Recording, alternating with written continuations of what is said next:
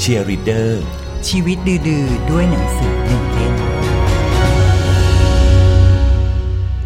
สวัสดีค่ะกลับมาอยู่กับเชียร์ลีดเดอร์นะคะชีวิตดื้อๆด้วยหนังสือหนึ่งเล่มนะคะวันนี้เรามีแขกรับเชิญมานั่งคุยกับเรากับหนังสืออีกหนึ่งเล่มที่เขาหยิบมาแล้วเดี๋ยวจะมาเล่าให้ฟังว่ามีเรื่องราวน่าสนใจอะไรและเป็นแรงบันดาลใจอะไรให้เขานะคะ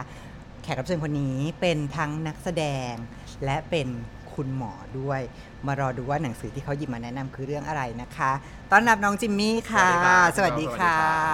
ขอบคุณที่มานั่งคุยกันนะคะในเชียร์ลีดเดอร์เรื่องหนังสือเรารู้อยู่แล้วคุณหมอน่าจะยุ่ง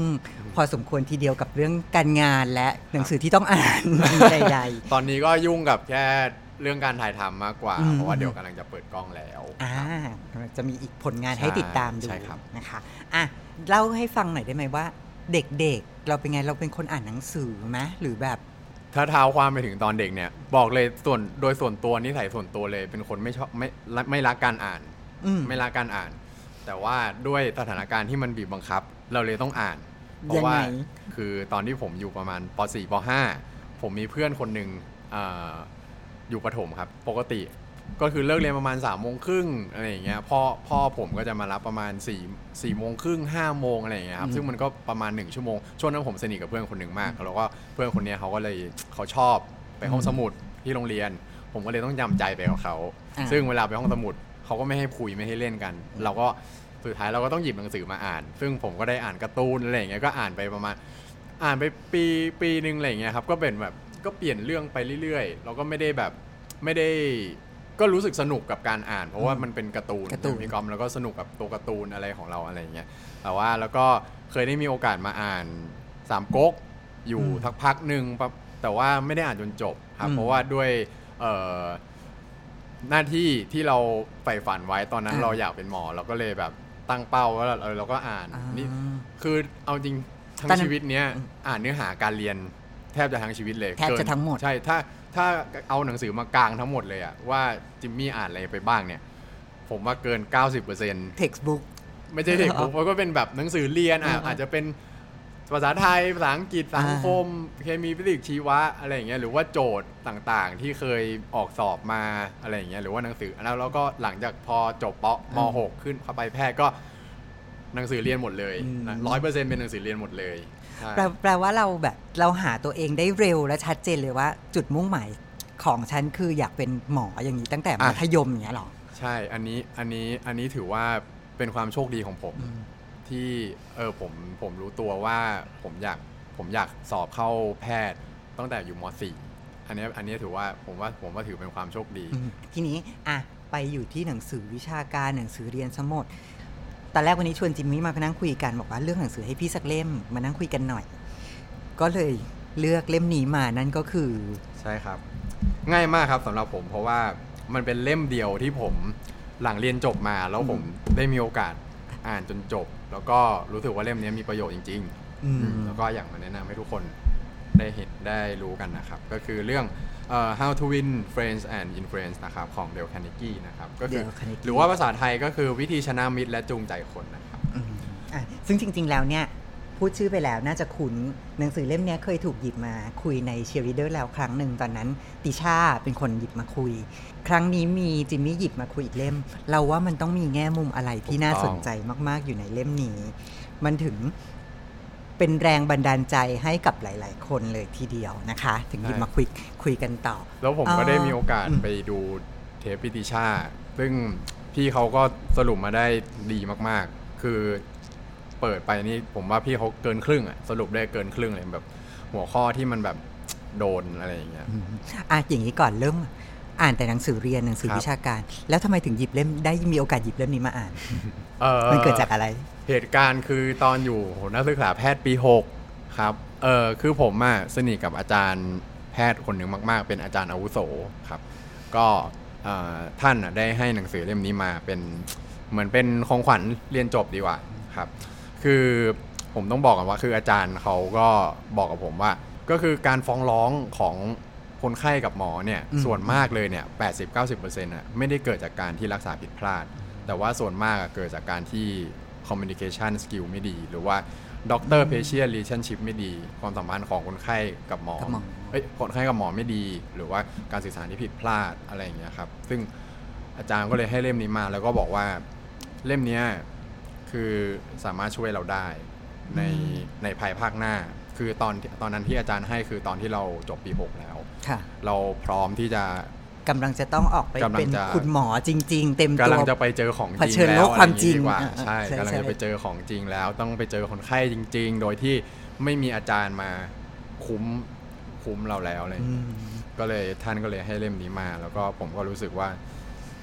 เป็นของขวัญที่ดีที่สุดที่ผมได้รับมาตอนที่ผมเรียนจบพออ่านจบเล่มแล้วตอนแรกรู้สึกยังไงกับการที่ได้อ่านเล่มนี้เยอะมากพี่กอล์ฟต้องเยอะมากๆคือเล่มนี้ต่อให้เราอ่านจบผมรับประกันเลยว่าบางทีเราอาจจะทำได้ไม่ทั้งหมดเพราะว่าเหมือนกับอย่างแรกเหมือนที่พี่ติชาในเทปนั้นบอกการที่หลีกหนีปัญหาที่ดีที่สุดคือการหนีออกมาถูกไหมแต่ว่าส่วนมากที่คนเราทำก็คือเราจะกระโจนเข้าไปเราก็ไปลุยสมมุติว่าเราเจอสถานการณ์ที่ว่าคนไข้มาด่าเราหรือโวยวายอะไรแล้วโวยวายแล้วส่วนมากที่จะเห็นก็คือจะมีการแอคชั่นเกิดขึ้นซึ่งวิธีการที่ดีที่สุดคือเราอาจจะเป็นการนิ่งหรือว่าให้คนอื่นมาคุยที่เขาไม่ได้เป็นบุคคลที่3อะไรเงี้ยสมมุติว่ามีคนไข้มาหาหมออาจจะให้พยาบาลมาคุยหรือว่าผู้ช่วยมาคุยแทนอะไรเงี้ยจะเป็นการหลีกเลี่ยงปัญหาที่ดีอะไรเงี้ยครับก็เป็นทริคหนึ่งที่ตรงกับที่หนังสือเล่มนี้บอกแล้วเราสามารถเอามาใช้ในงานของเราได้จริงๆใช่แล้วก็อีกอย่างหนึ่งก็คือการชมเชยหรือว่าการยกย่องสรรเสริญผู้อื่นอะไรเงี้ยซึ่งมันเป็นสิ่งที่ช่วยได้มากนะครับเวลามาเจอคนไข้อะไรเงี้ยคือเขามาด้วยความทุกข์มาหาเราแล้วด้วยความทุกข์ถ้าเราเอ่ยปากชมเขาหรือว่าเอ่ยปากพูดจาดีๆกับเขาอย่างเงี้ยมันจะเป็นการเปิดประตูความสัมพันธ์ที่ดีได้ง่ายมากๆหมายถึงว่า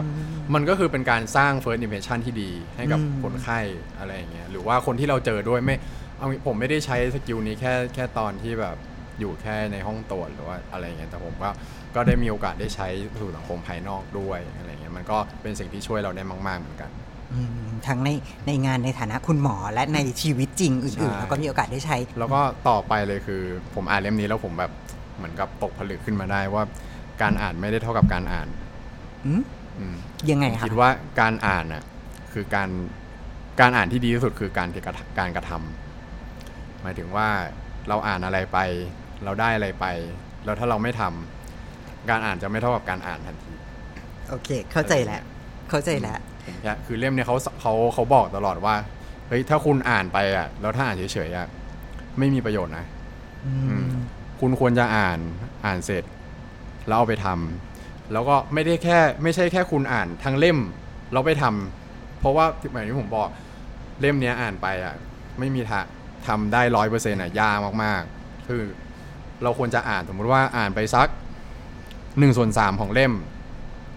เราควรจะปิดหนังสือก่อนแล้วลองไปทำดูก่อนเอาให้ได้เท่านั้นก่อน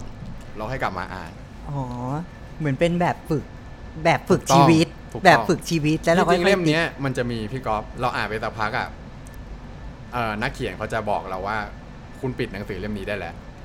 จะมีหนังสือเล่มไหนที่อ่านหนังสือไปเรื่อยๆแล้วบอกว่ายังไม่จบเล่มแต่บอกว่าให้ปิดนักเขียนบอกว่าคุณปิดยังไม่ต้องอ่านเล่มยังไม่ต้องอ่าน chapter ต่อไปเราให้คุณไปทำก่อนแล้วให้เสร็จเราให้กลับมาอ่านผมเลยคิดว่าหนังสือเล่มนี้มันเลยพิเศษตรงนี้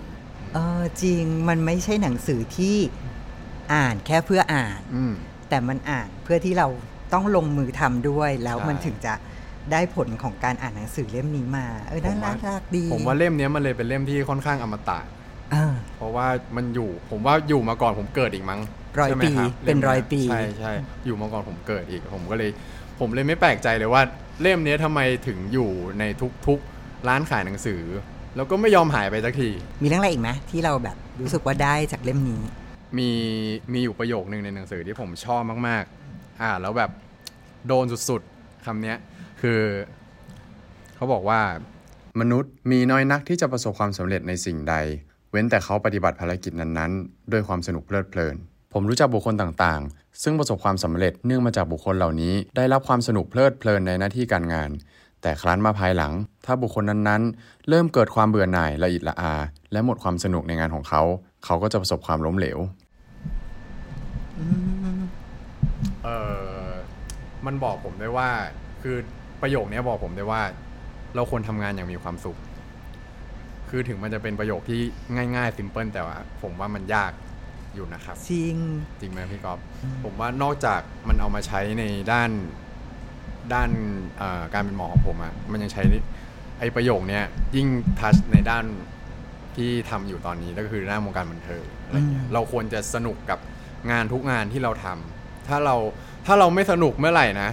ต่อให้กระแสดีหรือว่าต่อให้เราได้เงินต่อให้ดังเฮ้ยแต่เราไม่มีความสุขอ่ะเราไม่สนุกอ่ะผมว่าอันนั้นเป็นจุดที่มันไม่ค่อยดีนะน่าจะแย่แล้วถูกไหมพี่กอล์ฟใช่ไหมแอบถามนอกเรื่องครับแล้วเธอมีทริคส่วนตัวไหมที่แบบทำยังไงให้สนุกและมีความสุขกับสิ่งที่ทำอ่ะผมอ่ะเป็นคนชอบแข่งขันอันนี้ส่วนตัวชอบแข่งขันเพราะฉะนั้นอะไรที่ผมรู้สึกว่าเป็นการอะไรที่มันท้าทายในชีวิตอะจะรู้สึกว่ามันสนุกอย่างเช่นถ้าไปออกกองเจอบทอันนึงยาวมากถ้าไม่รู้คนอื่นอาจจะสมมติคนอื่นอาจจะคิดว่าอุ้ยบทยาวจังเลยอ่ะไม่ให้บทไม่ยาวจังเลยนี่นั่นถ่ายทีละคัดได้ไหมหรือตัดบทออกได้ไหมไม่รู้ตัดอันนี้ไม่รู้คนอื่นแต่ว่าผมก็เปลี่ยนใหม่ผมว่าคือมันก็เคยมีความคิดนั้นกับผมเหมือนกันแต่ว่าก็เปลี่ยนใหม่เปลี่ยนไปซะว่าเฮ้ยแล้วถ้าเราจำได้หมดคนดูอาจจะไม่รู้ว่าเราจำได้หมดอะไรอย่างเงี้ยแต่ว่าเอ้ยอย่างน้อยพี่ทีมงานหรือว่าพี่ผู้กำกับหรือว่าคนที่อยู่ข้างหลังเขารับรู้ถึงความตั้งใจนะแล้วก็เขาเห็นว่าเราก็มีศักยภาพหรือว่าเราทุ่มเทเราตั้งใจอะไรอย่างเงี้ยแล้วก็ผมคิดว่ามันเป็นการท้าทายแหละหมายถึงว่าเฮ้ยถ้าเราทำได้มันได้กำไรนะและนั่นก็คือความสนุกในการทำงานของเรามันจะทำให้เราต้องเอาละอะไรอย่างเงี้ยประมาณนี้ครับทุกคนน่าจะหาทริคและแง่มุมในการที่จะมีความสุขและสนุกกับงานของตัวเองเนี่ยอันนี้เป็นอีกแง่มุมหนึ่งเป็นทริคของจิมมี่ที่จะหาความสุขกับงานเล่มนี้ก็มีเขาเขียนไว้ว่าให้เราพนันกับตัวเองกับสิ่งเล็กๆน้อยๆเพื่อเราจะได้เติบโตไปอะไรอย่างเงี้ยมันคือวิธีคิดเลยอ่ะมันคือวิธีคิดมันคือวิธีคิดเลยอ่ะว่าเราจะหาแง่มุมสนุกกับมันได้ไงด้วยโจทย์ที่มันเป็นข้อแม้ของมันอยู่แล้วคือแต่ละอย่างในชีวิตมันมีโจทย์มันมีปัจจัยของมันเนาะแต่อยู่ที่มุมคิดของเราเท่านั้นเองว่าเราจะสุขกับมันได้ยังไงเป็นอีกหลายๆประเด็นที่น่าสนใจจากหนังสือคลาสสิกเล่มนี้ที่หยิบเอามาคุยกันอีกทีถามคำถามประจำรายการสมมุติว่าถ้าจิมมี่อยากจะแนะนำเล่มนี้ให้ใครสักคนอ่านต่อเหมือนที่อาจารย์แนะนำให้จิมมี่อ่านคิดว่าน่าจะเหมาะกับใครหรืออยากแนะนำให้ใครผมว่าเหมาะกับคนที่นั่นแหละกำลังจะเริ่มทำงานมาออกเจอสังคมที่แท้จริงอะไรเงี้ยแต่ว่าผมว่าเด็กๆเยาวชนอ่านได้เหมือนกันผมว่าสิ่งในเนี้ยเด็กๆเยาวชนอาจจะมีเยอะกว่าเราด้วยซ้ำเช่นแบบว่าให้สนุกให้ยิ้มบ่อยๆเหมือนเขามีอยู่ในไลฟ์สไตล์และชีวิตเขาอยู่แล้วให้ challenge ตัวเองบ่อยๆให้นู่นนี่นั่นเยอะมันเหมือนกับที่จริงมันเหมือนกับทำให้เราย้อนวัยไปเป็นเด็กได้เหมือนกันนะถ้าเราทำได้กำลังจะพูดถึงเลยมันแปลว่าเราก็ต้องเอาความสุข challenge บางอย่างในชีวิตวัยเด็กกลับคืนมาในวันที่เราต้องเจอกับโลกจริงๆที่มันอาจจะยากอาจจะมีปัจจัยหลายๆอย่างให้ไม่เป็นไปอย่างใจเราแต่เราก็จะอยู่กับมันได้ผมเลยว่าคิดว่าน่าจะเหม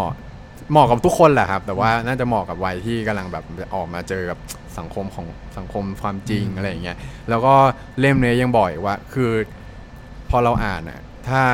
ถ้ารู้สึกว่าถ้าเราใช้ได้ถ้าเรารู้สึกว่าเล่มนี้มันเวิร์กกับเราควรจะกลับอ่านมาทบทวนมันทุกๆ1 เดือน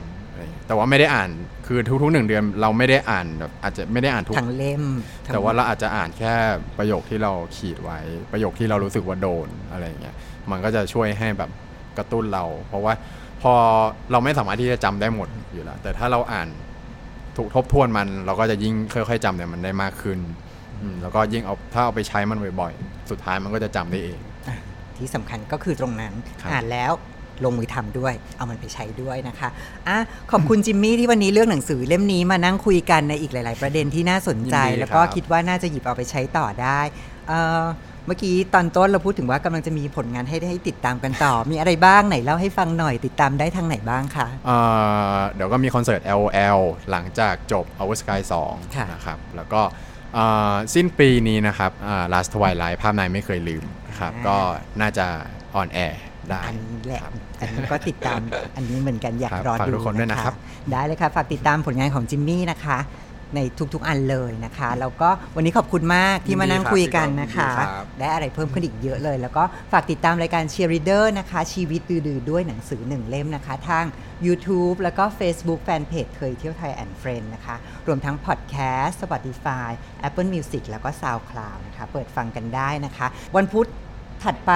นู้นจะมีใครมานั่งคุยกันต่อจะมีหนังสืออะไรมาเล่าสู่กันฟังอีกจะเป็นแรงบันดาลใจให้ใครบ้างนะคะรอติดตามกันได้หรืออยากแนะนำมาว่าอยากชวนคนนี้มาคุยจังอยากรู้เรื่องหนังสือเล่มนี้จังบอกกันมาได้นะคะเดี๋ยวจะลองเชิญมาคุยกันนะคะวันนี้กอล์ฟกับจิมมี่ลาไปแล้วนะคะสวัสดีค่ะ